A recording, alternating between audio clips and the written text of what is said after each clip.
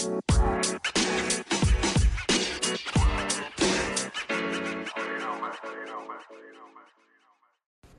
everyone, this is Brandon with the Variety Sports Podcast. You are listening to the 7th Inning Stretch. Now to your hosts, Logan Stone and Josh Edwards.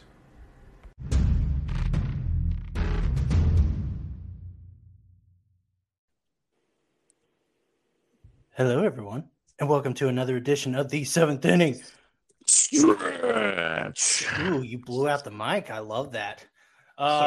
Man, it is a packed episode today. We don't have just two crazy Cardinal fans. We have four crazy Cardinal fans tonight. We have me, Logan Stone, your host, and my normal sidekick, Josh Edwards. But then we have another Josh. We have Joshua Jacobs from the Redbird Rants, and we also have the CEO, chairman, and everything special because I'm a kiss ass. Sorry. Brandon. How's it going, guys? How are you doing? How's everybody? Tired. Yeah. It's never too tired for this, though. Yeah. It's disappointing being on after getting smacked by the Royals, but here we go. Let me tell you something. The Reds. That was tough. True. Let me tell you something. If Josh Jacobs had gotten on after the Reds lost, let me tell you something. Things would be flying. I would not be such a gracious host.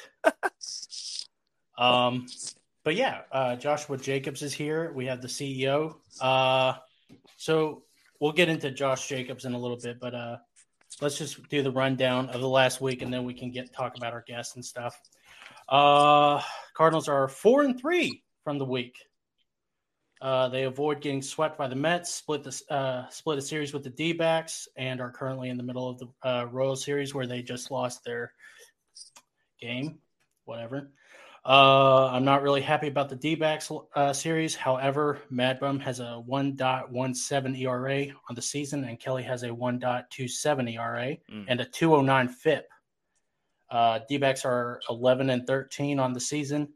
They are still a bad team, but they are a better team than what they get credit for. Edwards, let's talk. Let's ask. What do you think? Sorry. About the D-back series? About anything in the last week. We can talk about tonight's game for a minute. I'm super happy with Matt. Like, he's still throwing the ball well, so that just proves that first outing was – I'm going back to the blister. The first outing was the blister. He's pitched fairly well ever since. Waino has me a little bit concerned. A little bit. Not a whole lot. So I'm interested to see how he bounces back. I don't have a lot of issues with our pitching right now, to be honest. I mean, tonight was obviously not a good night for the bullpen, but the bullpen's been pitching fairly well. The bats scare me. I mean, I don't know what the heck's going on with our offense. We can't hit the broadside of a barn right now.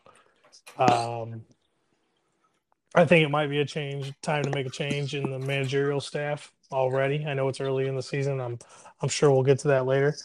So, it's early in the season. I'm hoping they're just working out the kinks. Me being Mr. Positivity on the show. I think we're still going to get to it. I think we're going to be okay, but I have my concerns. I have my worries, and Dejong's got to go. Wow, you're foreshadowing all the topics tonight. Brandon or Jay? Brandon, what do you think? This past week, obviously the offense hasn't been there. And you need that to win ball games in general, unless you're not going to win too many ball games 1-0. I know it's been a typical thing for the Cardinals to win those kind of tight ball games, but when you're not scoring at all and you're putting up goose eggs multiple times in a week, it doesn't look very good. So the D-back series, it should have been it should have been a sweep or at least 3-1. The series against the Mets was, to me at least, a kind of positive note on the side because they were competitive with the Mets, and they did beat them, what was it, twice? So I don't know. I'm just kind of like trying to ride the wave with what's going on with the team right now. Yeah. Joshua Jacobs. Yeah, Brandon, I'm with you on the Mets series. That was encouraging. I mean, we really should have won the first game. They really blew it in the ninth inning, and then you could have had a series win there with a game 3, 10-5 win. But man, the rest of the week, high variance in offense. You have games where you're scoring 8, 6, 7 runs, and then you have games where you're scoring 0 or 1 or 2 runs. So the variance in the offense is concerning as usual. Starting pitching got a little bit better this week, which is nice. We can talk about that a little bit later. But I mean, when you come into a week when you play the D-backs and the Royals, you can't win only 4 of 7. You got to get 5 or 6 of those. So tough week, but I'm a hopeless optimist with these guys, and I believe we'll bounce back. But just not a great week for the Cardinals all around. Yeah. Especially with the week that was. I think they were 3 and 4 in the week before. They've scored 29 runs in the last week, 10 in the last game against the Mets, and then I think 8 against the D-backs in the first game. The offense is just dead, and I think I have a theory as to why they are. But I'll get to that in a little bit. Former Cardinal John Jay retired last week. He spent 6 seasons with the Cardinals and was a vital part of the 2011 World Series championship. I think people kind of forget about that, but he was the one who got it started in the 10th inning, I think it was. Wasn't a power hitter, but still had a 738 OPS and a 104 OPS plus in his career with the Cardinals. The biggest thing he will be remembered for is his defense. He had a 9.958 fielding percentage, which is number 1 in all outfielders ever. Jacobs, what do you think about the John Jay?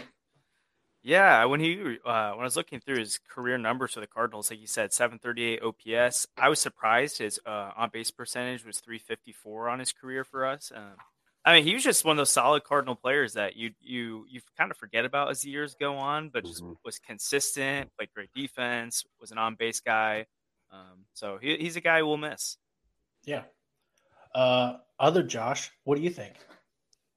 I'm kind of in the same boat there. He was what I always thought and considered was, one of those team guys, a role player, there to do what needed to be done. He was kind of one of those glue guys for the team. He had a really good career for what he was, not being, an all-star standout, like a Pujols or a Yachty or somebody like that in their prime. But he was a really good player, solid all around, could count on him day in and day out. Happy he was a Cardinal, and hopefully he sticks around the team and he's a part of the organization for the years to come whenever he decides he wants to do that. Yeah. Brandon? Yeah, you kind of took the words out of my mouth there. I loved watching John Jay play whenever he was with the Cardinals, when he was with some of the other teams that he was with. He just kind of brought that energy that you need to a team. And, he just kind of gave the shirt off his back whenever he needed it. And he always seemed to come up big as well whenever the Cardinals needed him too. Super clutch. John Jay, I mean, was one of my favorite Cardinals. His defense was so cool. And his batting stance, I don't know if you guys remember his batting stance, but he used to kind of just rest it on his shoulders. And then he just kind of did a wind-up. Yeah. And it was so cool. And it was just like so nonchalant. It was like such a cool boy batting stance, it seemed like. It was very smooth, though, at the same time. I mean, I think my favorite, it was very smooth, but I think my favorite play that he ever made was in Houston. And I want to say it was like 2000, maybe it was 2011, but there's a line drive hit right to him, and it hits the top of his glove, and he bobbles it, and he falls down, and it's just one of my favorite plays ever. I watch that at least once a year, at least. It's a great play. John Jay he wasn't the greatest offensive guy, but he was consistent at least, and he was a good defender. People were complaining that he was so slow that he had to make those great catches. He still made the great catches. I mean, it doesn't matter if you had to slide in or whatever. He still made the great catches.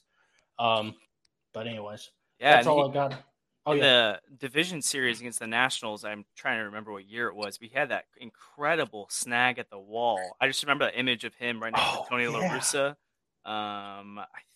What year would it have been? 2012 was in the NLDS. Yeah, 2012. Yeah, so I mean, he was a great defender. He was a great. Yeah, I mean, watching John Jay highlights is just, there's nothing like it, I swear. But plus, he has a cool name, John Jay. I mean, come on. Yeah. That's a founding father, I think, too. Anyways, I'm not in college anyways. But in case you didn't notice, we do have a special guest. No, it's not the CEO, silly. Joshua Jacobs. You're not so special anymore, Brandon. Sorry. That's fine. Anyways, Joshua Jacobs is a writer for fansided.com and is a part of the Redbird Rant section of the website. What got you into the Cardinals, Josh?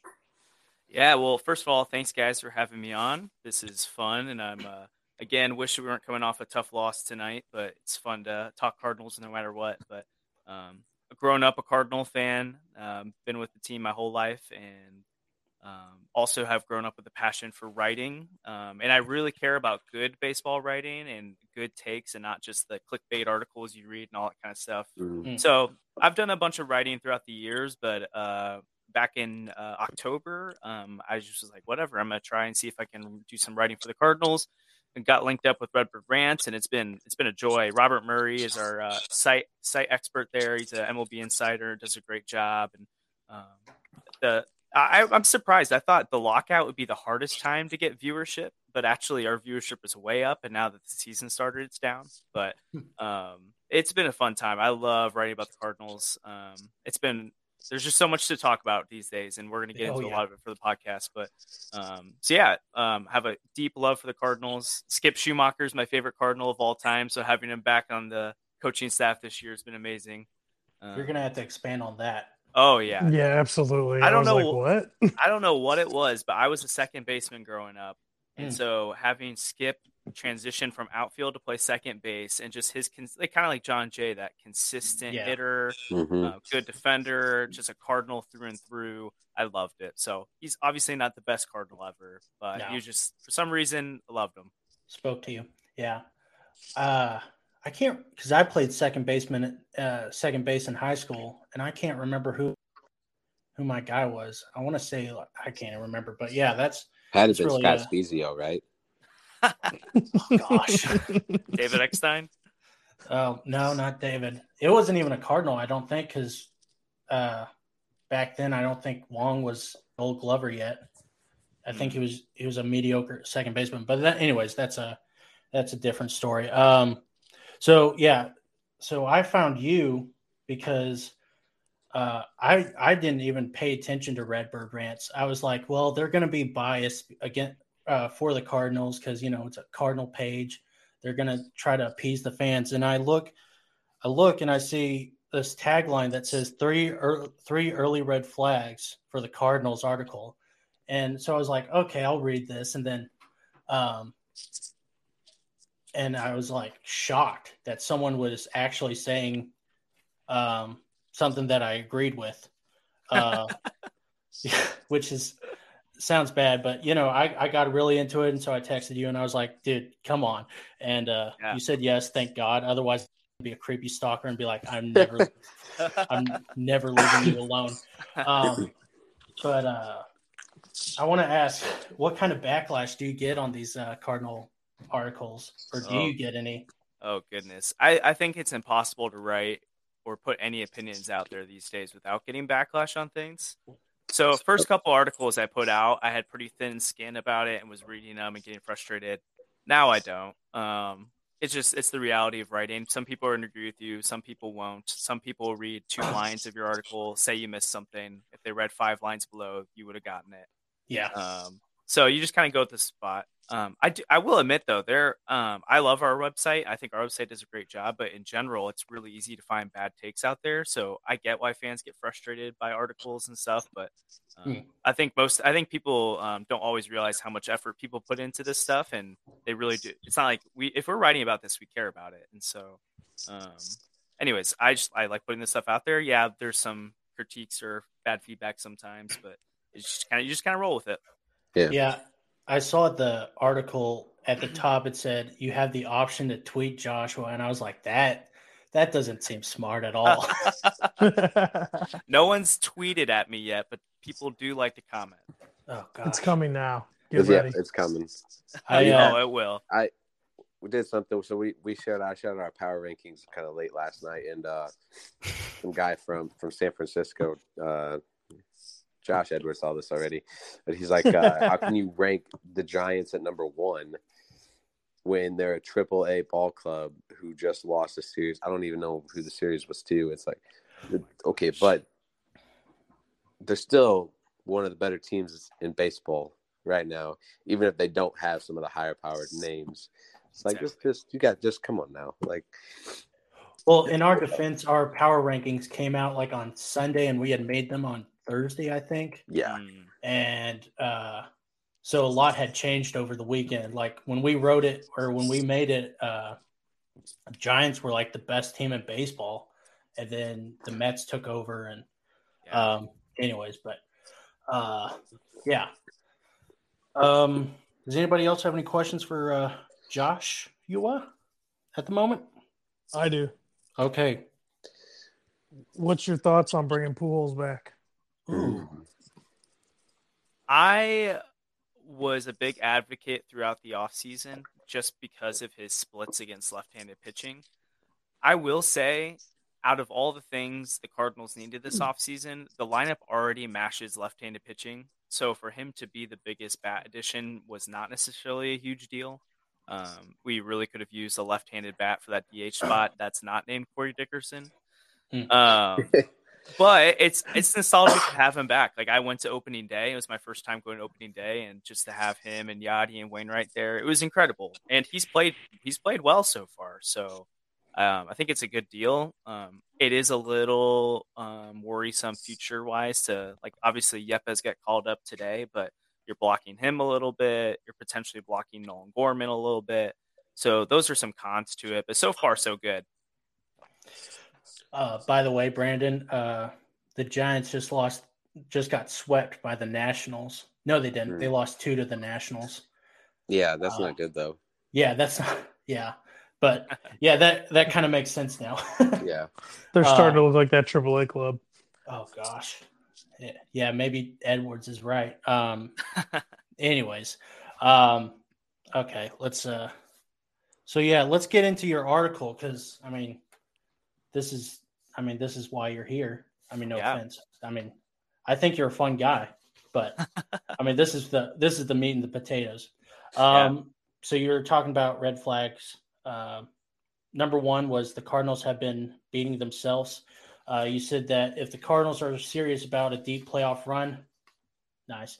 Manager Ollie Marmol has to find a way to get his club playing sound baseball in big moments. Was there anything in particular that you were thinking of, or were you trying to warn him not to do what Schilt did or didn't do? I think it's a little bit of both. And I think first going to Ollie Marmol, he's shown so far, I've been so impressed with him this year. Even you just listen to his interviews. So I'll get into one of the red flags later, but obviously him leaving in Michaelis a little bit too long this week.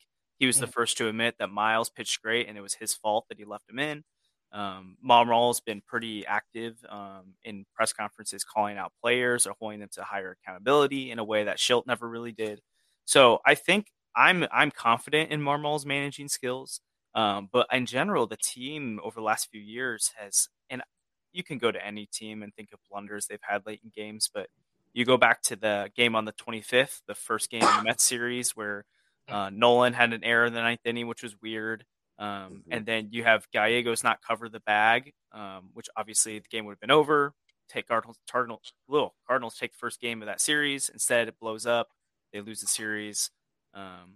So there's that. And then you have on the 30th, scores 0 runs in the game. And then Marmol leaves Miles in for the 8th inning, ends up giving up 2 home runs. It's just weird mental errors where you shouldn't be managing that way, or your players shouldn't be playing that way, and you're giving games away. And so one game here and there is not a huge deal, but you already have 2 of those in a week stretch. You can continuously do that throughout the year, and you could drop 7, 8, 9, 10 games that you should be winning, and that can easily make the difference in a wild card spot, division race. And then if you're making those same mistakes playoff time, teams like the Dodgers, the Braves, Mets, they're going to take advantage of that. So Cardinals need to be worried about that. Yeah, Do you think that's just the inexperience of Marmol being the head man on the bench? That's exactly what I was thinking, Josh. I think a bit of that, because you have a guy like Miles dealing into the 8th inning. It wasn't the worst move to leave him in, but like Marmol said, he was already at 90 pitches, and you have a bullpen that's been elite all year, so you turn to it. But yeah, I think as the season goes on, I'm sure Marmol's feeling out the bullpen right now. He's feeling out the rotation. He's feeling out the lineup. So if it's mid-July or August and he's making these mistakes, then it's not an early red flag anymore. It's a legit red flag at that point. But I think it's something to at least note this early on, but it's something you should expect from a club that's A, feeling out the roster, and B, that has a brand new manager. Yeah. It's just it's a growing pains is what it is. And it'll work itself out. It's just going to take a little bit longer, and some Cardinals fans just aren't patient enough for it right now. Sure. Logan. What? What did I do? Nothing, buddy. I love you. But Josh, I'm with you with Marmol not having still being a new manager and trying to understand. Obviously understands the game, because if not, he wouldn't be the manager of the St. Louis Cardinals. Yeah. But trying to figure out, where things just need to be placed and how and there's just a lot, and having to coach against some of very experienced managers in the game too that have been there and been doing it for years. It's hard. It's hard to climb that mountain and be consistent and have that consistent team every week. Totally. Yeah. And especially if you just have the team that's in front of you with some weak links in it. Yeah. It's definitely a hard job to do. Let's see. Red flag number 2. This is the part that caught my eye, because I had been saying the same thing for 3 freaking years, and you said the same thing I did, and it was like, oh my god, someone actually is saying it. You said the Cardinals rank bottom 5 and what is it? Barrels percentage?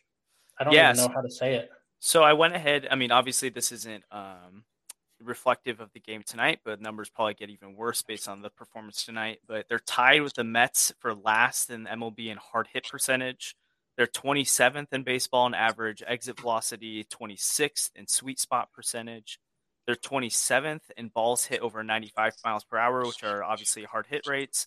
But some encouraging signs. They are first in launch angle, and they're 14th in batted ball events. So they're not as much as like a Dejong and O'Neill are striking out right now. As a team, they're putting the ball in play a decent amount.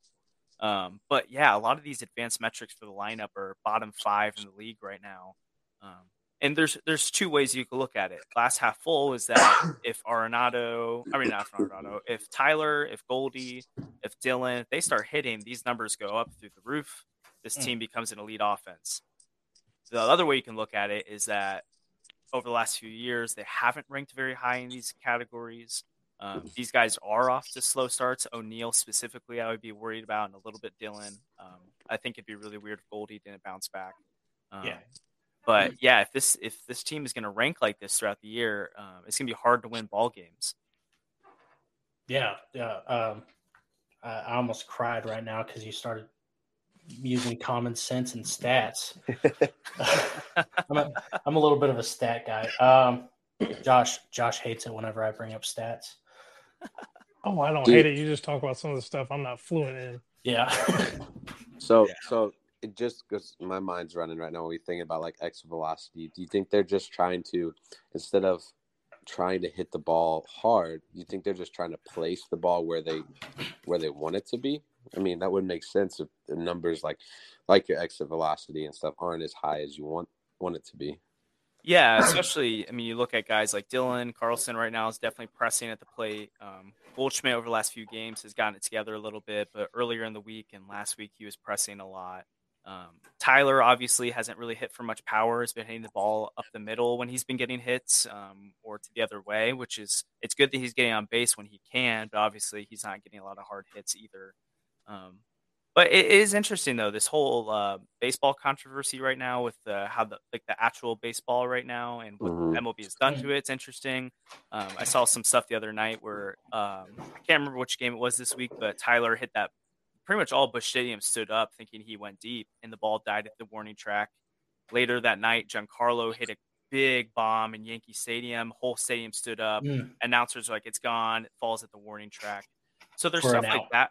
Yeah, which is it's interesting to see. Like, I don't know if this is affecting some of our guys right now, especially we can get into Jeff Albert later. But if he's preaching hit fly balls, hit balls up in the air, and the balls are a little more dead right now, it's going to affect your hitting. Right. Well, that happened to Dickerson the other night too. It looked like it was going to be a home run, and it fell right at it was a fly out at the warning track. Exactly, and like Bader just hit his first home run of the year. Goldie has 2 on the year. It's just weird how much power is down right now with the Cardinals and across the league. Yeah. I haven't even paid attention to power across the league. But yeah, Goldie I'm not really surprised by because he's notorious for having a bad April. Yeah. Last year, not the year before that, but the beginning of 2019. Yeah. But it is definitely weird and all that. I can get into the offense in a little bit. I don't want to get too angry right now. Number 3 was inconsistent starting pitching. You kind of alluded to it in the article, but the Cardinals rotation doesn't look half bad right now. Yeah. But it kind of feels like the rotation isn't sustainable throughout the season. Is that a correct assessment of what that part was, or am I completely missing it? No, that's great. Especially back when the article was published it was about 6 days ago now. They ranked bottom 10 in baseball in both innings pitched and opponents batting average. So lineups against our starting rotation were getting on base. They were knocking our starters out early. They averaged as a starting rotation 4 2/3 inning a start, which is terrible. Like if you're not even getting through the 5th inning on a consistent basis, you're putting a lot of stress on your bullpen. And thankfully, the bullpen's been great so far. But over the last week, the starter ERA is now 8th ranked in baseball, which is great. It went from a bottom 10 in opponent's batting average to now middle of the pack, 15th. And the innings pitched is on the way up right now. I think they ranked 18th when they ranked like 27th earlier in the week. So they're on the trend up. But I mean, you look at a start like today from Hudson, which wasn't bad, but wasn't elite either. You've had some good starts from Wainwright, some bad starts, mostly good from Miles, but you had an implosion at one point. Jordan Hicks really hasn't been amazing as an opener, and Matz has been hit or miss. So the current rotation, especially if they can get Jack Flaherty back, should be a pretty good rotation. But you do worry about injuries as usual with this team. Not a lot of depth there. And if they're going to consistently get knocked out of games early, you wonder how much this bullpen can continue to perform at a high level. Yeah. Yeah, they are. Yeah, I was telling Josh Edwards the other day, I said, it seems like these guys are just not pitching deep, and that's hurting. It seems like it's going to hurt us, and we were talking about that. And yeah, it definitely seems like the bottom's about to drop. It seems, and that's not good for us, and it's going to hurt a lot more. Yeah. But Edwards, do you have anything to add on that? I mean, you guys basically covered it. I'm just kind of enjoying listening to you guys chit-chat. No, I mean, so I think Matz has done what I've expected him to do so far outside of the first start. Completely agree about the whole innings not going as deep as they need to in the games, but that's looking better. Wainwright right now is my scariest point in the starting pitching, to be honest with you, because I expected a little bit more out of him, even with his age and all the miles he has on that arm and the shoulder and everything. But he's Wayno, so I like to think of him as a superhuman. I'm really hoping that he pulls it together, and even though he doesn't have the velocity he used to have, that control and the variety of pitches that he has in his arsenal, he uses to his advantage. Now, I do have a quick question. How much longer do you think that the Jordan Hicks experiment is going to last? And what do you think the potential upside is with Hicks? And if Flaherty comes back, do you think Hicks should be back in the bullpen? Yeah, I personally don't love the Jordan Hicks experiment as an opener. I got it. I don't know if there's a lot of better options right now. Woodford, aside from tonight, he wasn't terrible, but he's been pretty good so far. So I kind of wonder why he's not maybe getting innings there. Hicks has had good stuff, and for the most part, it feels like he's pitched well. But then he's been giving up about 2 runs going through 3 innings, which isn't terrible, but it's not great either. And I trust him more in 1-inning spots than these 3-inning stretches. I do think when Jack comes back, Jordan should go back to the bullpen, and I think that's his long-term space. That's what his stuff is best for, and I don't really see why we would want to stretch him out 5 to 6 innings. I don't think he can handle that. I don't think his arm has the capacity to go that long into a game. I'm interested to see if Libator can continue to produce at AAA, because if so, he would be a good option. Or if maybe there's a trade for like a Frankie Montas or someone at some point. There you go. That's what I was hoping you were going to say. Yeah, so I think that's a deadline move if they do anything. I doubt Mozeliak pulls the trigger on anything like that anytime soon. But maybe Juan Yepes comes up, plays well, they send him back down. Oakland gets antsy and wants to move Montas, so maybe you package a Yepes and another prospect, or a couple of Montas is going to cost a little bit, but I think there's a potential deal there, and he seems like a guy that would be a great fit for this club. But I think between now until mid-July, I'm sure that Hicks is probably our option unless Flaherty's back or they're confident in Libator. Do you guys see Helsley starting a game? I saw the other day he did like 8 innings without giving up a run. Maybe I'm wrong on that stat. Helsley, yeah. I don't remember him pitching 8 innings. Okay, maybe I'm wrong. So is there a 4th red flag that you've seen in the last week? Maybe something that you were afraid to bring up and get crucified for? Get crucified with us now. Honestly, I got crucified for not putting this in there, and mainly because I was looking at team trends and I wasn't looking at individual performances. But obviously, the biggest red flag on the ball club right now is Paul Dejong. And so that's actually, it's not just Paul. Edmundo Sosa has been garbage so far too. So the shortstop position as a whole has been a red flag.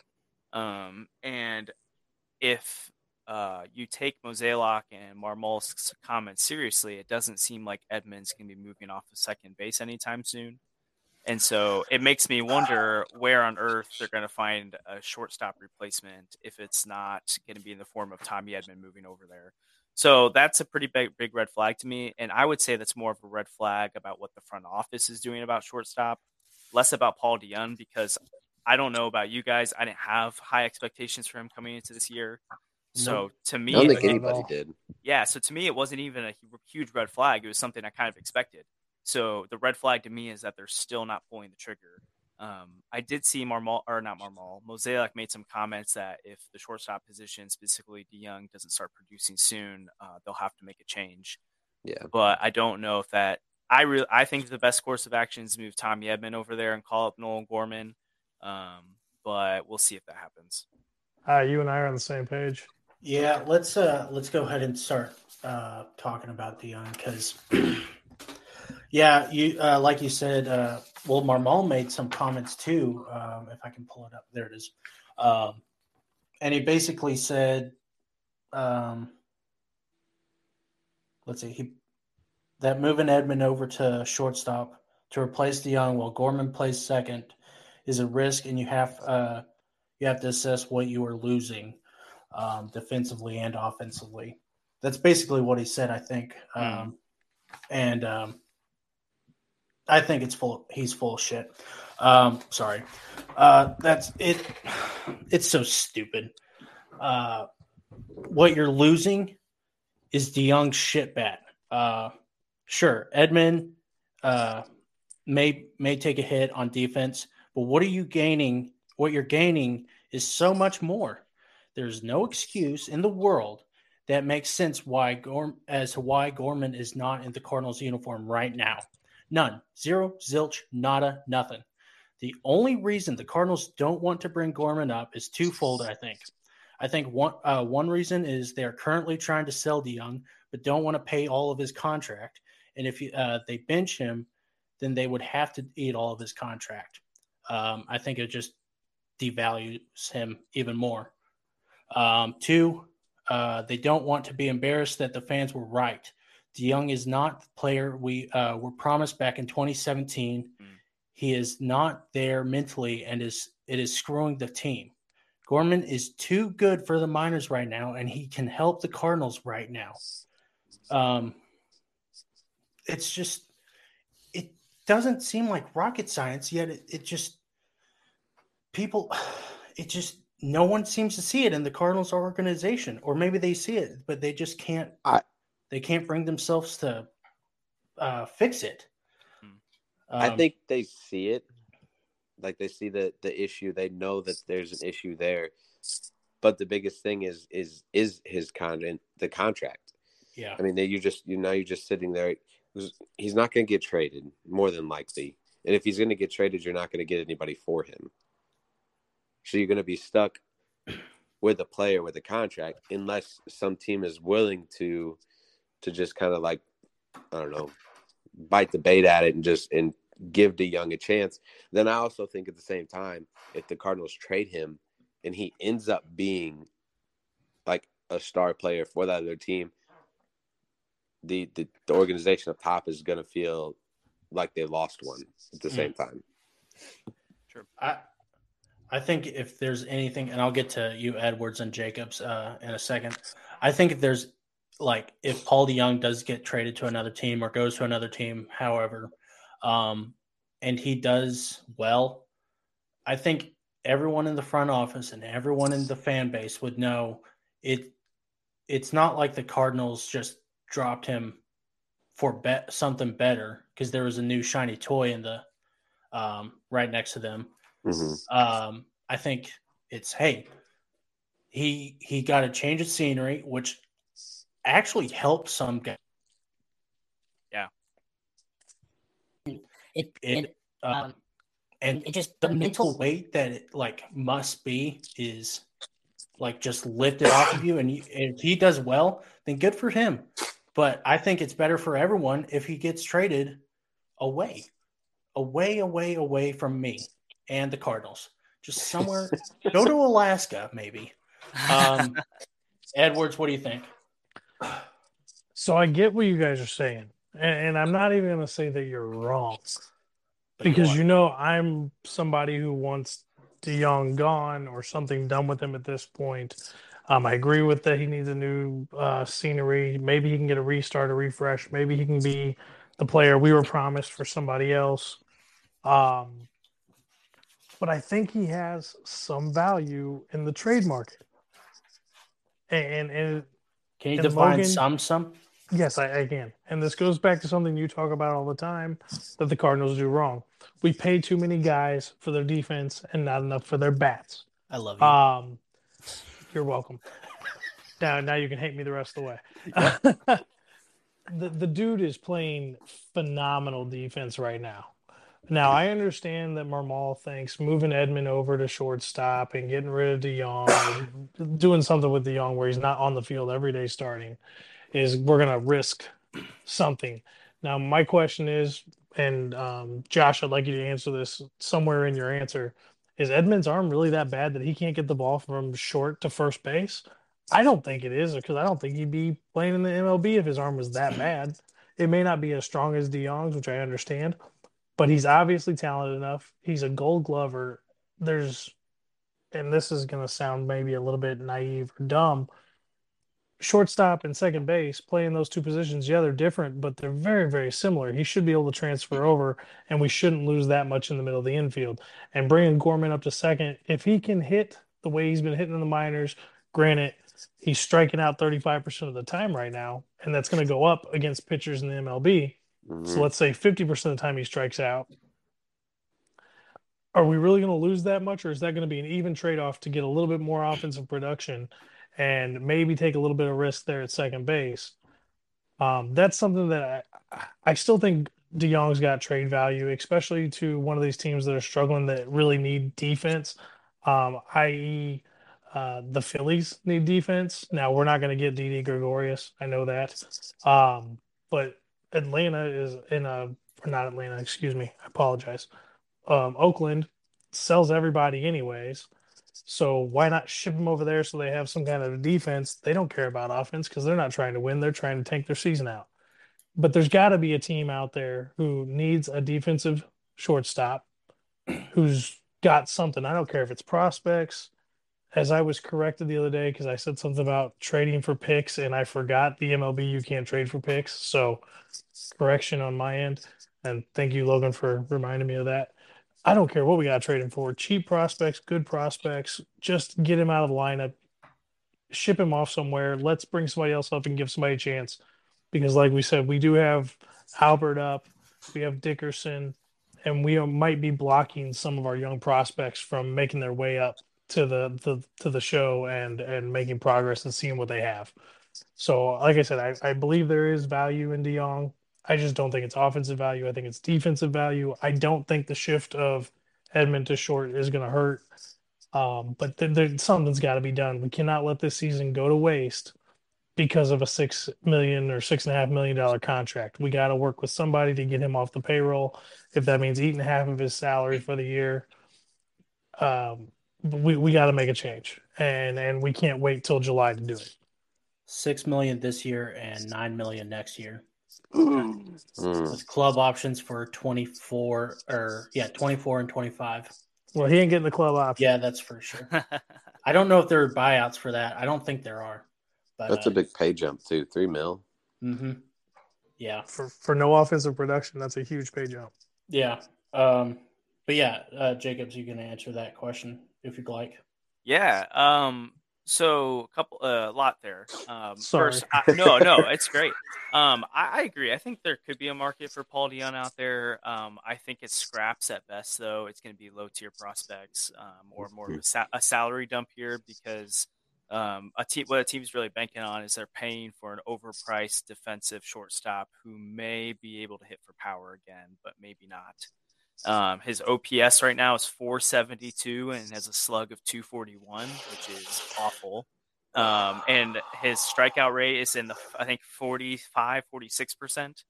So definitely we're selling low right now. So whether it's a DFA situation, which I doubt that happens, or it's a trade, looks like that. I also could see, and it would make a lot of sense to me if they want to continue to see if they can recuperate the cost here, would be to trade or send down Edmundo Sosa, move Paul Dejong to a bench role, and then have bring up Gorman at that point. So as far as fixing the shortstop situation, though, for Tommy Edman to play shortstop, I agree. I don't think it'd be a stretch to think he'd be a Gold Glove shortstop. I think that would be asking a lot out of him.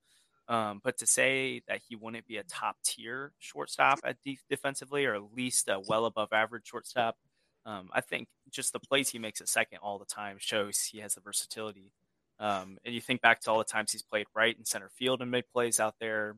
He's shown the ability to play multiple positions at high levels. As far as Nolan Gorman goes, obviously his strikeout rate's really high right now. It's probably the main thing holding him back. But it does make me think of, like, you look at our own division, the Cubs calling up Chris Bryant when he was tearing up AAA, but had an extremely high strikeout rate, went on to win the MVP within 2 years of being in the majors. Kyle Schwarber was very similar to that. There's multiple top prospects that come up that have a high K rate and bring it down a little bit over the years in the majors. So I'm not terribly concerned about that, especially when you have a guy who has 12 home runs, I believe, already in AAA this year. I just don't know how you leave that power down there. I don't know if Joey we're going to get Gallo into. is Yeah. another one. Joey Gallo. Yeah, exactly. He strikes out all the time and has a terrible batting average, but he's got incredible OPS and OPS plus numbers. Yeah. But what were you saying? Oh, and I was with Gallo specifically. I was looking into that recently because some people tried to make the comparison that Nolan Gorman is a Joey Gallo type. I saw that today too. Yeah. I think it's interesting, but even looking at Joey Gallo's numbers, he was hitting 240 in AAA. He had a high strikeout rate. Nolan Gorman's hitting well over 300. I think my personal opinion, I see Nolan Gorman's potential as a souped up Brandon Lau or like a Max Muncy type. Not a Joey Gallo type, but that's also best case scenario for him.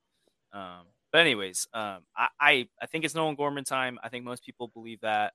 I think I'm hoping that Marmol and Mosaic are posturing right now and saying they don't want to move Tommy, but really they're planning on it.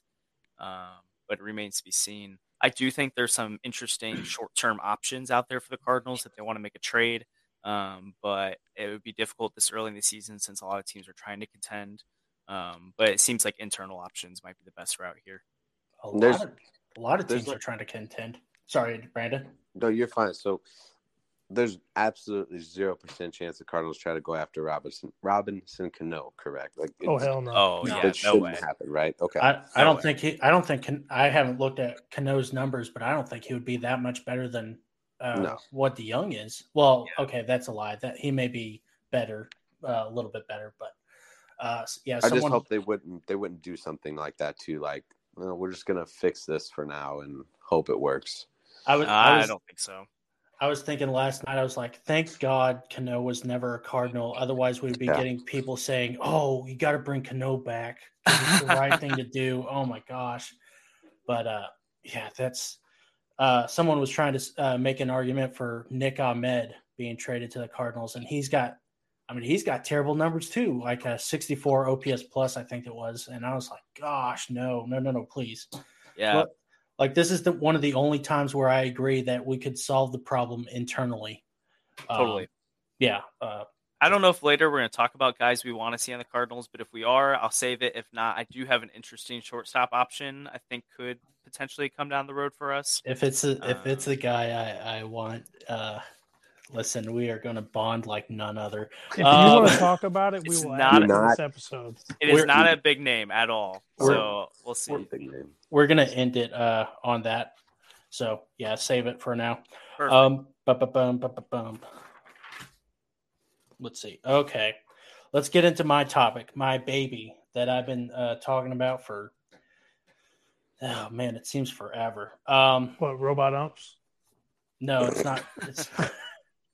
No, he actually wants a runner on second and third to start extra innings. Listen, they are joking, people. I don't want someone on second and third in extra innings. Please stop. And you gotta get 4 outs too. Yeah, 4 outs. Paying too many people for their defense and not their offense. Edwards alluded to it earlier, but I wanted to see if you would listen to this and see if I'm correct or if I'm just an idiot. And if I'm an idiot, I'm going to cry. Molina doesn't have any offense anymore. That's pretty expected. Last couple of years, doesn't matter if he had a 0 batting average. He was the starter, and he's a great he was a great defender. Bader had a comeback year last season. O'Neill had a huge year last season, but Cardinals' most glaring problem right now, they are not oh, wait. That's what it was. I had my notes mixed up. Let's see. So O'Neill had a huge year last year, but was a hindrance before, too. Dejong, obviously, we just mentioned. Edman wasn't a good offensive player last year, but made up for it with his defense. This year, we have Molina, O'Neill, Bader, Dejong playing terrible offense. Yet the Cardinals seem perfectly content with their team. O'Neill and Bader had good years last year, but that might be an outlier. Before last year, O'Neill struck out a bunch and wasn't really hitting. I can't remember his offensive numbers back in 2019, but I think it wasn't good. Dejong has been on a skid since 2020. Molina isn't going to produce offensively. That is given. Edman is doing well right now, but what if he falls off the rails like last year, kind of? This team relies way too heavily on defense, in my opinion, and thinks that will help them in the playoffs.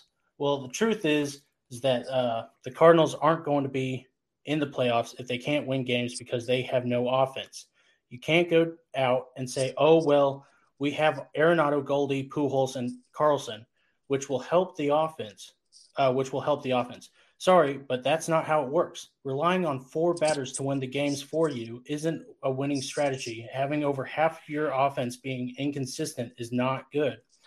Cardinals in 2019 ranked 23rd in batting average, 15th in on base, 23rd in slugging, 21st in OPS. 2021, 13th in batting average, 19th in on base, 13th in slugging, and 15th in OPS. 2022 they're currently ranked 16th in batting average, 17th in on base, 19th in slugging, and 19th in OPS. And I'll get to you guys in a second. Listen, let me just finish my rant here. The stupid thing is that they have 5 guys a year at minimum who are just not good offensively. And guys like Edman and Molina make up for it because they play such great defense, like we said. But, I mean, it's just bad. And these stats are telling us the problems. The problem is that they are not doing well offensively, and pitchers on other teams see that. They say, yeah, we're going to have a problem with Goldie and Arenado, but we can just pitch around those guys, and the other guys will get out. And we are seeing that exact same thing with these teams we're facing, like the Diamondbacks. This is a huge problem, and Cardinals fans like to stick their heads in the stand and act like the defense is so good that it'll balance out. But that's not how baseball works. It sounds pretty obvious to say it, but you have to actually score in order to win games. People don't seem to get that at all, and it's the way. Sorry, almost got a. It's a problem, and it needs to be fixed. It's the most glaring problem, and they're not going to win until they fix that problem. Who wants to talk about that? Sorry if it made 0 to no sense at the end, but okay. So I get the whole thing. Like, I see 100% your point. I feel like this is just the way the Cardinals organization has been for a little while now, is that they want that 2019 high standard defense, and that the defense is that they're hoping the defense wins them games because all they need is 3 or 4 runs to win the ball game. Except for the only times I can think that this hasn't been the case was like 04, 05, 06, and maybe 2010, 2011. But other than that, if you look at the Cardinals as a team, they've never really been like a big offensive powerhouse. Like, they're not the Dodgers. They're not gonna, blow you away with runs, and then the defense be kind of like, mediocre. They're, the Cardinals have always had that very strong defensive side of baseball. With at least to me, from what I've saw over the years, that they have very strong defenses and very mediocre offenses that rely on their defense to win baseball games, when you can't necessarily always rely on defense to win baseball games. It's not like football. It's not like hockey. It's completely different. That's you just took it out of my mouth. Take on it. That was the exact same thing I was going to say. Defense wins championships in football, and defense is enormous to help the goalies in hockey. This is baseball. Balanced teams are great to have, but you got to be able to hit the ball and produce runs. Now, the one thing the Cardinals are doing this year that I am having a blast watching is when they're on base, they are running like it's the 80s. Yep. Well, as best as I can see. I mean, I was born in 88, so I mean, I only get to hear the stories and watch the reruns of certain games when they're on MLB, but I mean, they are a blast to watch on the base path. But man, if they can't get on the bases, it doesn't matter. Mm-hmm. And yeah, that's why I mean, there's got to be changes made. I mean, I love defensive baseball. I love watching all the diving catches in the outfield and climbing the walls to take away home runs. But golly, I would like to see some more balls getting batted around the field. People love home runs. Yeah, people love home runs, and we love it when we see our pitchers striking guys out. It's right now. It's frustrating to be a Cardinals fan because we all had high hopes for this year because of the reunion tour and hoping to see everything happen. And it just looks like the organization's not doing what they need to do to send the boys out on a high final note. And I'm scared we're gonna all end up super disappointed at the end of the year. I think we all like being competitive, but I would much rather lose in the NL pennant series than get bounced in the wild card game. Yeah. So I agree and disagree with you guys on this. Partially because you look at the roster construction right now, and you look at who the best defenders on the team are. You would put Nolan Arenado up there. You would put Paul Goldschmidt up there. You would probably put Tyler O'Neill up there and Tommy Edman. Now, obviously, Tyler's gotten off to a very slow start, and it's concerning. Goldie, we all expect to bounce back, but then you have Nolan Arenado, who is our best offensive player by far, and is one of the best in the league. Tommy Edmonds had a bounce back season so far. Dylan Carlson has the potential, and most people expect to become a high level hitter in the majors. Bader, the last 2 seasons, has put together above average offensive seasons.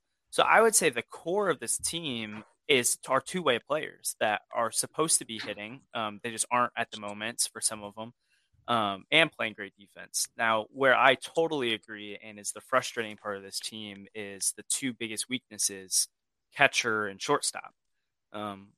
Obviously, they overpaid Molina again, brought him back for a last year. I kind of get it. I don't really know how they would have not done that move with him wanting to come back. And then you look at the shortstop position again too, and you're paying Paul Dion $6-8 million to be awful at the plate and provide good defense.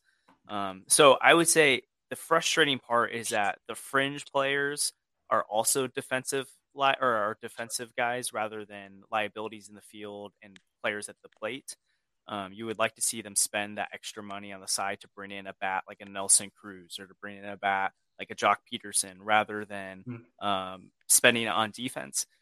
But I do think it's important to remember that 3 of the top prospects coming up right now, Juan Yepez, Nolan Gorman, and then eventually the next 2 to 3 years, Jordan Walker, are elite bats.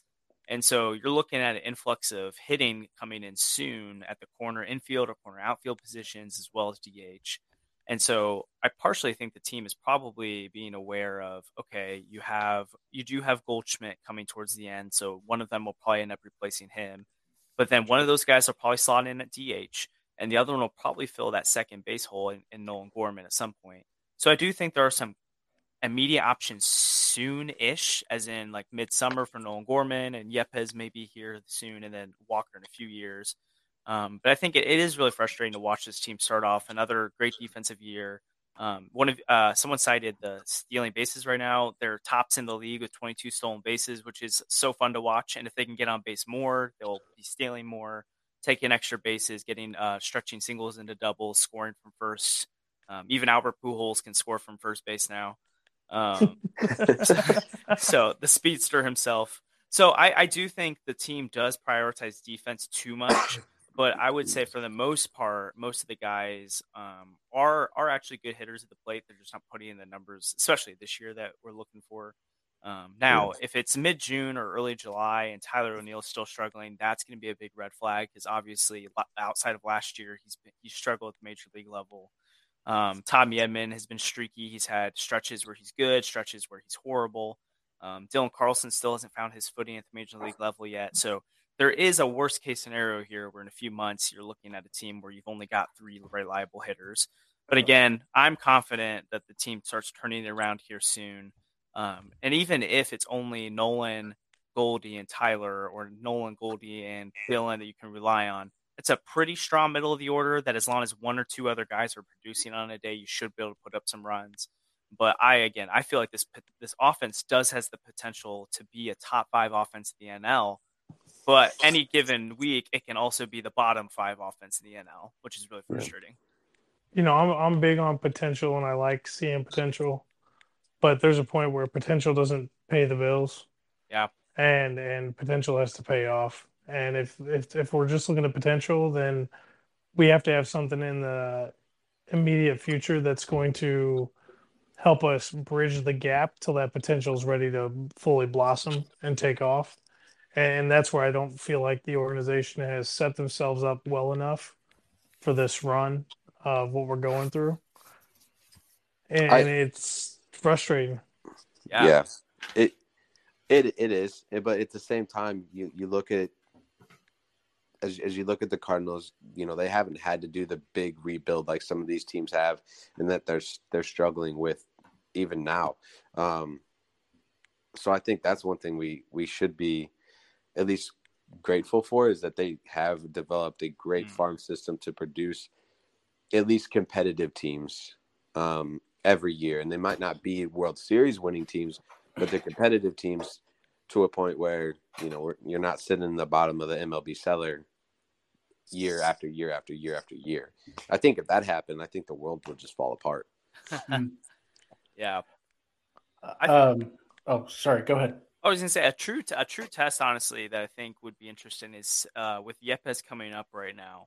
Edmundo Sosa comes off the COVID-19 list. When he does, if the team is willing to send down a Dickerson, send down an Edmundo Sosa, or send down a Dejong, or get rid of a Dejong and keep Yepes, it would put the team in a bind where they don't have great defensive options off the bench for the outfield anymore, or the middle infield, one of the two.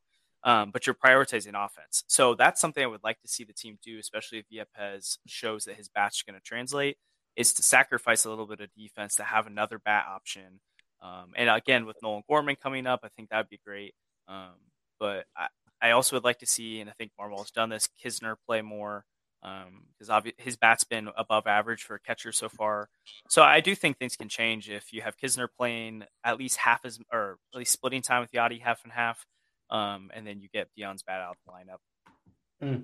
That's what I was going to ask you is, do you, like at the beginning of the season, we were talking about Yachty doing 100 games and Kisner doing 60, but with the way Kisner has been playing, I mean, without including tonight, he's been doing really well. And so I was wondering if you still think, I think Yachty's probably going to do like 70 now, maybe not that low, but at least 80. But what range were you thinking? If you asked me before the season, I would have said at least 100 games for Yachty too. But I've been so impressed with how Marmol has actually been giving playing time to Kisner. I think especially as a first year manager, it'd be really easy to roll over and play Yachty every single day unless he wants out. But he's playing the hot hands. He's changed the lineup a ton. Like Dylan batted 9th today after he started the season leading off. He was willing to move Edman back to the top of the lineup. He experimented with Bader at the top of the lineup. He's done some different things. So I think there's a scenario here where Kisner's playing 70, 80, 90 games. I would think it's a stretch that he does play 90 to 100 because Yachty's presence there. I just do think he gets the innings still. Yeah. I would love to see if Yepes becomes the everyday guy against DH against right-handed pitching. That would be a huge blessing to the lineup, I think. If Dejong can get bounced out of there, because I mean, it's realistically by the end of June, you could see a lineup where against right-handed pitching, you have Juan Yepes at DH, Tommy moved over to shortstop, and Nolan Gorman at second base, and that is already transforming the lineup right there. So I do think there could be major changes coming soon. It just, are they willing to make those? Right. Yeah. You make those changes, it could light a fire in everybody else too. And next thing you know, you are, playing at a very high offensive level just because you have that excitement and that just the build of, oh God, this guy's here, so now I have to match what he's doing and what he's putting out. So, but yeah, think about that lineup. Just adding Gorman, taking Dejong away, and then adding Yepez instead of Dickerson. I mean, that changes the lineup. I mean, a good deal. It's kind of amazing, and Gorman not playing right now is a sin against humanity, and it's wrong. It's wrong. There's no excuse for that crap. Whatever. Okay, so Josh, here it is. It's time for our fight. Ding, ding, ding. Round one. Before go ahead. Before you start this, unfortunately, I think I'm going to have to hop off because I do have to work in the morning. It's fun school, and I have to deal with kids all the time at the end of the year. God bless you, sir. Maybe this eventually will get to where I only have to worry about doing this kind of stuff. But right now it's not. So I appreciate you guys having me on tonight. Josh, at least Jacobs, super glad we were able to get you on. I'm glad Logan was able to get you here tonight. It was fun talking to you. Yeah, thanks for having me, man. Of course. Yeah, we let Brandon on his own show. See you, Brandon. So yeah, have a good night, fellas. See ya. Take care, buddy. It's too bad he had to bail out before the fight. Yeah, I know. Okay, so Josh and I almost got into an argument tonight about the offense and their problems, and I think my thing is with the players, as I just said, and Josh thinks it's Jeff Albert. So I'm going to let you go, Josh. Then I'm going to let other Josh go, and then I'm going to go. So Josh, go ahead. All right, so here we go. So my thought here is, yes, I do think the players have something to do with it because they are the ones on the field. They are playing the game. So I'll give you that. All right, right off the bat, I'll concede that point. The point I've come to accept this season is that Jeff Albert's been our hitting coach since what, 19 or 20? 19, I think. 19, yeah. Okay. And how bad have our batting stats been since he's became the hitting coach? 19. Well, I mean, bad. Yeah, it's been bad. And the definition of insanity is to do the same thing over and over again and expect a different result. Well, we do have high quality players. We have players who have done it in the past. We have guys that get a little streaky here and there. Why would we not make a change with the hitting coach and see if a different voice makes a difference? This happens in hockey all the time. Coaches' voices get lost in the scheme of everything, and good teams fall apart because they don't hear the message anymore. Well, darn it, these guys are not picking up what Jeff's laying down, and I'm not saying Jeff's a bad coach or he's a bad guy, but the message obviously isn't being received. Players are not hitting the ball well. We're not executing. Things are just not working out. It's time to make a change with the coaching staff. We can't get rid of everybody on the team who plays, but we can make the change of a different hitting coach. And maybe just that different voice makes a big enough difference to where we start seeing some more offensive production. Heck, at this point, I'd be happy enough if they went in and said, hey, Mark, come on back, fly your butt back here to St. Louis and help get our team into shape at the plate. And I think you guys know who I'm referring to, Mark McGuire. Hell, at this point, I know Pools is out there trying to help the guys hit better. I mean, I'm frustrated with the hitting. It's, usually Logan, you're the guy who's kind of rah, you get angry real quick. I'm now starting to get frustrated, and I'm the optimist on the show.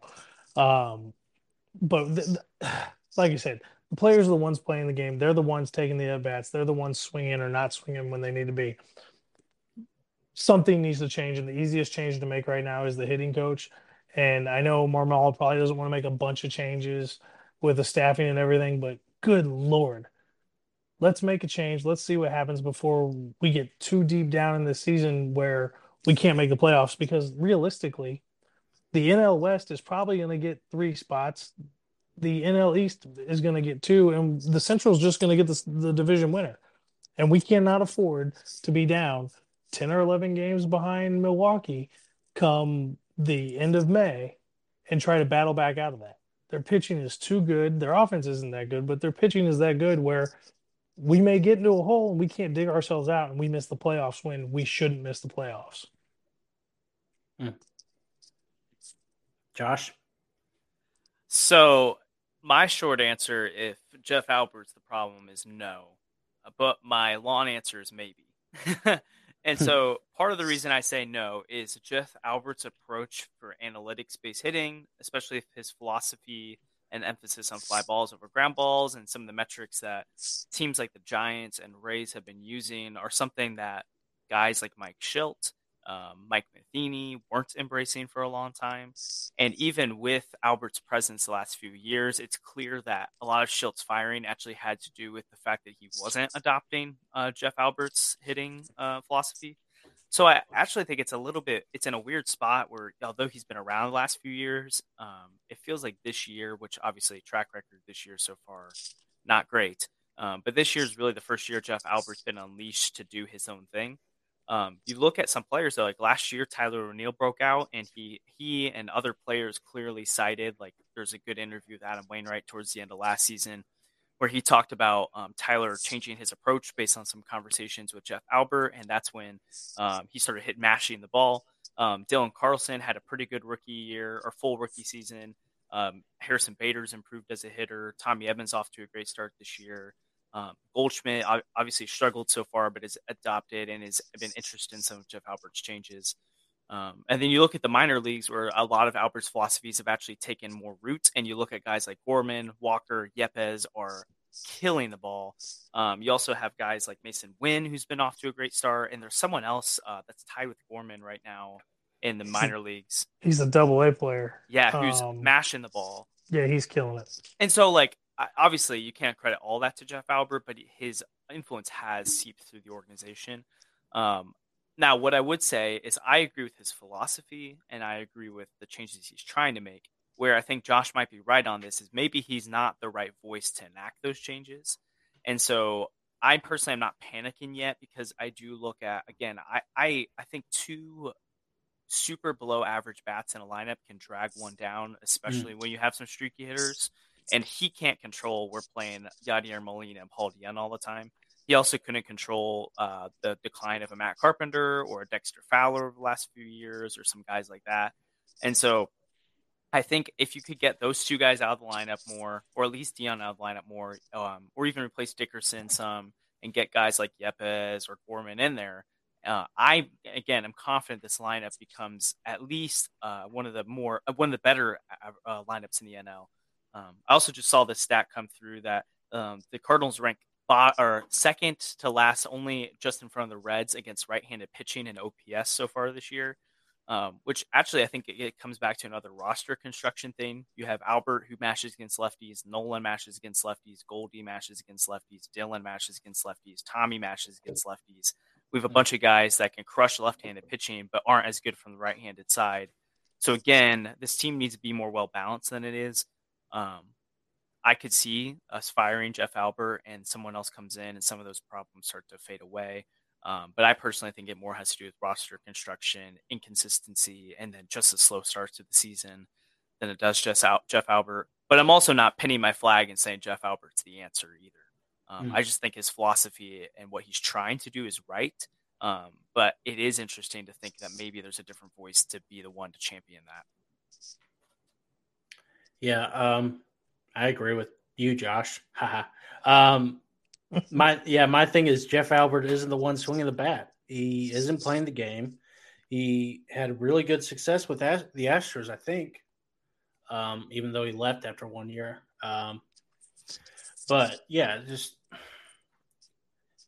I mean, Jeff Albert.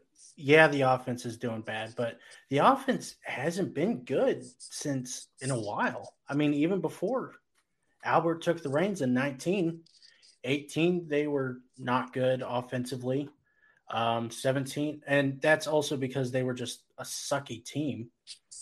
But I mean, I think the problems are just deeper than Jeff Albert, and I think if Arenado and Goldie came to St. Louis and they were just not hitting the ball at all, then I would say yes, this is Jeff Albert's fault because these guys are proven. Thing with like who do I want to talk about? Edman or not Edman? Yeah, Edman, Bader, and O'Neill. They have never really proven themselves. I mean, like I said last year, O'Neill had a huge year, a great year, but before that, he was not doing well. So you could say O'Neill's success was, who was it? It was contributed to Jeff Albert, and you could say Bader's success in 2020 and 2021 was attributed to Jeff Albert too. So I don't know. I think, and it's really hard to tell if a guy is good, if a manager is good like that. I think it's hard to quantify because there's not really any stats that support it. Maybe there is, and I'm just not thinking of it right now. But that's my argument. Well, it looks like I lose that fight. I don't totally disagree with you though, Josh. I just think like I said, I think I'm just willing to give Jeff Albert the benefit of the doubt from the standpoint of now that we know that there was a strong disagreement between him and Mike Shildt. I struggle to know how much of an influence he was actually able to have since 2019. And especially again, Marmol has shown great signs that he's a great manager so far, in my opinion. And so I'm interested to see as the season goes on if some of these things can go through. If not, though, and it's September again, I don't want to throw away another season. But if it's July and these things are happening, then it's like, yeah, Cardinal fans are right. Our team was not ready for the season. Jeff Albert was an issue. All these things were right. I'm just again, Mozeliak has proven us time and time again that he usually knows what he's doing. I'm gonna trust in it a little bit here. There are some concerns. I personally believe it's more circumstantial to the roster construction and some guys weighing down the lineup than it being a philosophical issue. See, and I would have to concede the fact that I didn't pay too much attention after Shildt got let go, mostly because it caught me off guard the way it happened, and I didn't read into it a whole lot, so I must have missed the article about Albert not having Jeff Albert, that is, having his methods taken in and used to maybe the best of their advantages. But I mean, if it's not working with the big boy club, and he's having all the success with the minors, push him back down to the minors for a little bit and let him keep developing players. Maybe he's better at developing players than he is at running the guys up in the big show. Yeah. Maybe. I'm not saying we need to get rid of him. Like I said, I don't necessarily think he's a bad coach. I don't think his message is resonating. And maybe it's because he wasn't given the opportunity to express it and put it out in full force. I mean, that really could be it. It's something I had not considered, to be completely honest.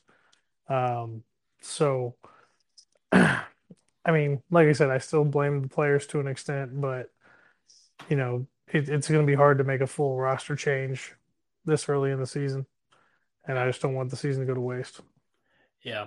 What was I going to say about Jeff Albert? But yeah, it seemed like the Cardinals front office really likes him because I don't remember who was saying it, but it seemed like Mike Shildt or the Cardinals chose Jeff Albert over Mike Shildt last year. And that's why a lot of people thought Jeff Albert was going to be the manager in the offseason, and it didn't pan out that way. But so I think the Cardinals fully believe in Jeff Albert's approach because of the analytics. And like Josh said, Jacobs, he said the Cardinals, Mike Shildt and Mike Matheny didn't buy into analytics. Mike Matheny, after he got fired from the Cardinals, he went and started learning analytics and said, my entire view of the game has changed because of the analytics. And we can get into the argument, Edwards. We can get into the argument about whether analytics is good for the game or not. I know that episode is coming too, but I don't necessarily. I don't think Jeff Albert is the greatest hitting coach ever. I don't know if he is. He may actually be the greatest hitting coach ever. I don't think he's worst. I think all responsibility should go to the players because even if like their mechanics are just off, even just a little bit, then it's not his fault. It's just the way that their minds are at the moment. But anyways, anything else on that topic? I think we covered it. No, okay. I think you won this round. Well, thanks. Ding, ding. Listen, I prepare for this show, Edwards. I want to make sure I don't get embarrassed on this damn thing. I had help, so thank you. We kind of gained up on him. I'm sorry, Edwards. I love you.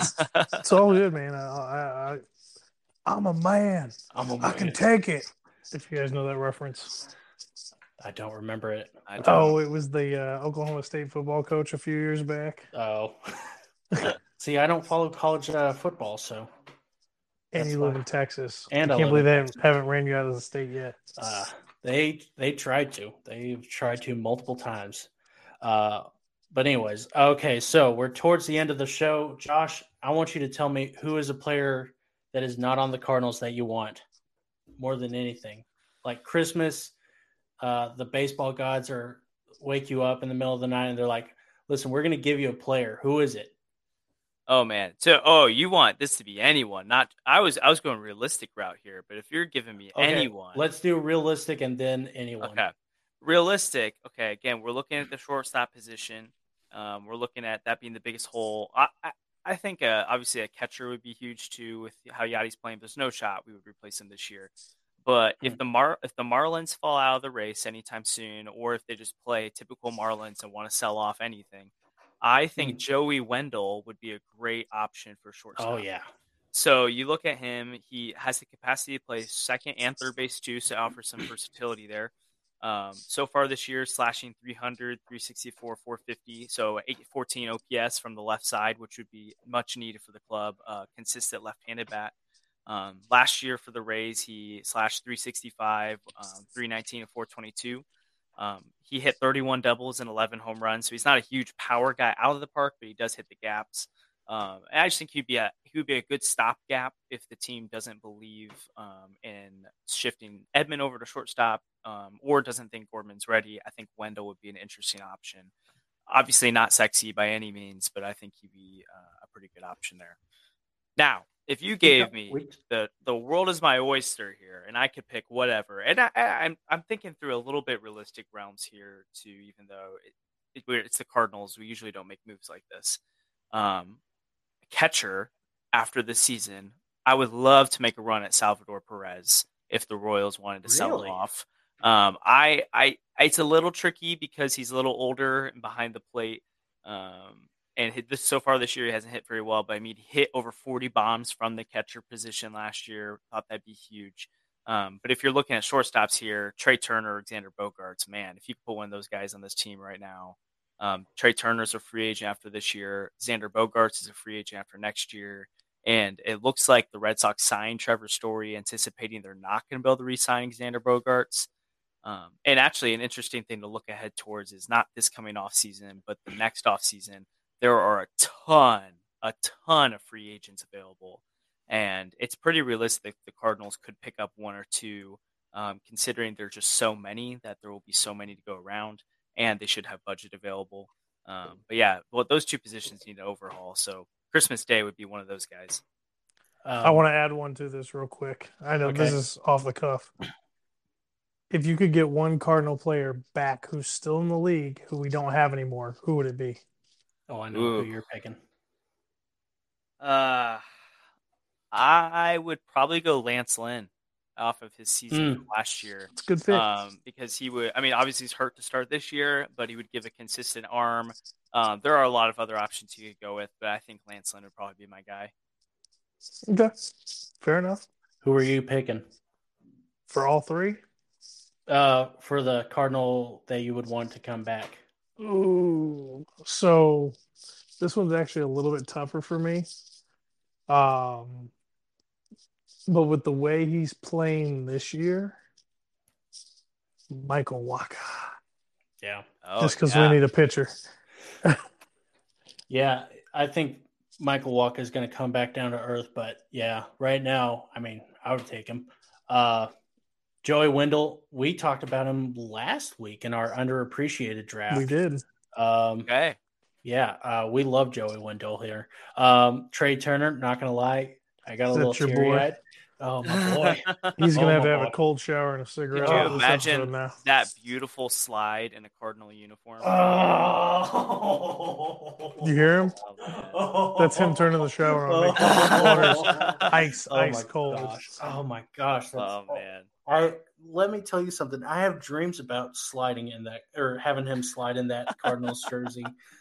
Oh, my gosh. And, realistically, the biggest weakness in the Cardinal lineup over the last few years has been leadoff. Like, they just cannot find a guy who hits there. If you could put Trey Turner at the leadoff spot, oh, man. Oh, God. Let me tell you something. Last year, I wanted the Cardinals to trade for him so bad, and then the Dodgers got him, and everyone was like, oh, Trey Turner is like the afterthought of the Scherzer trade. I'm like, no, he's not. Not he's my afterthought. Oh, my gosh. He's such a great player, and he's like – he was so underrated before last year, and then he went to the Dodgers, and then everyone saw how great of a player he is. And I was like, he's still underrated in my opinion. He's still like, no one values him enough for me, but like I would give him and Juan Soto, I would give them like $1 billion each. I don't care if they're the only two players that we would be able to afford to have on the team. I want them. Xander Bogaerts, by the way, has an opt-out after this year, so he's going to be he's apparently going to express it. So, so he's going to be a free agent. Yeah, he basically verbally told them, yeah. But can we take a moment to appreciate how the Nationals have given big contracts to guys like Corbin, Strasburg, but have decided to let Harper walk, Trey Turner go, Max Scherzer go, and it seems like Juan Soto is going to be the next guy at some point, unless somehow they can lock him up. I don't know how they keep managing to lose superstars, but they do. Because they want to sell the team. Well, yeah. Bryce Harper, they won a World Series with that. They let Anthony Rendon go, too. Yeah, true. Rendon. They were so stacked. They were. You look back at that 2019 team, and you're like, oh, that makes sense. Like, they're small ball guys that are just, oh man, that's probably one of my favorite World Series that I've ever watched. That wasn't a Cardinals World Series. Man, it's Trey Turner. I'm gonna have to, man. If this thing ever blows up and Trey Turner comes onto the podcast, Josh Edwards is gonna have to sit between me and him because I might hug him. It's sitting between you two won't work. I'll have to put you in a different studio room. You're gonna have to tie me up to the chair and just make sure that I don't get out. Oh my gosh. Well, anyways, is there another topic we need to discuss tonight? Can we have you back again down the road, Josh? Oh, I'd love to, guys. This was awesome. Listen, we have an MLB show. I don't know if you knew this, but we have an MLB show that I think you would be perfect for too. That we need a third man, but we'll talk about that later. Yeah. But anyways, yeah, Josh, it was a pleasure to have you, Josh. It was nice having you back again for like the 12th time. Appreciate it. But yeah. Go visit Joshua Jacobs' articles on Redbird Rants. They're pretty good, and he seems to know what his stuff. He seems smarter than me at this. I was reading some of your articles earlier, and you were talking about barrel percentage, and I was texting Edwards, and I said, oh, this guy actually knows what he's talking about. He uses the advanced analytics. I might cry. It's I was gonna say that. I think that's what you said is you were gonna cry because of the advanced analytics. That I love me some analytics. We might need to have Josh on for our analytics episode. Oh, absolutely! Like I was already thinking about that. Let's do it, guys. But anyways, yeah, we'll see you guys next time. Let's see I always forget. I need to have it written down. Live long and watch some damn baseball. Bye, guys. Adios. Adios.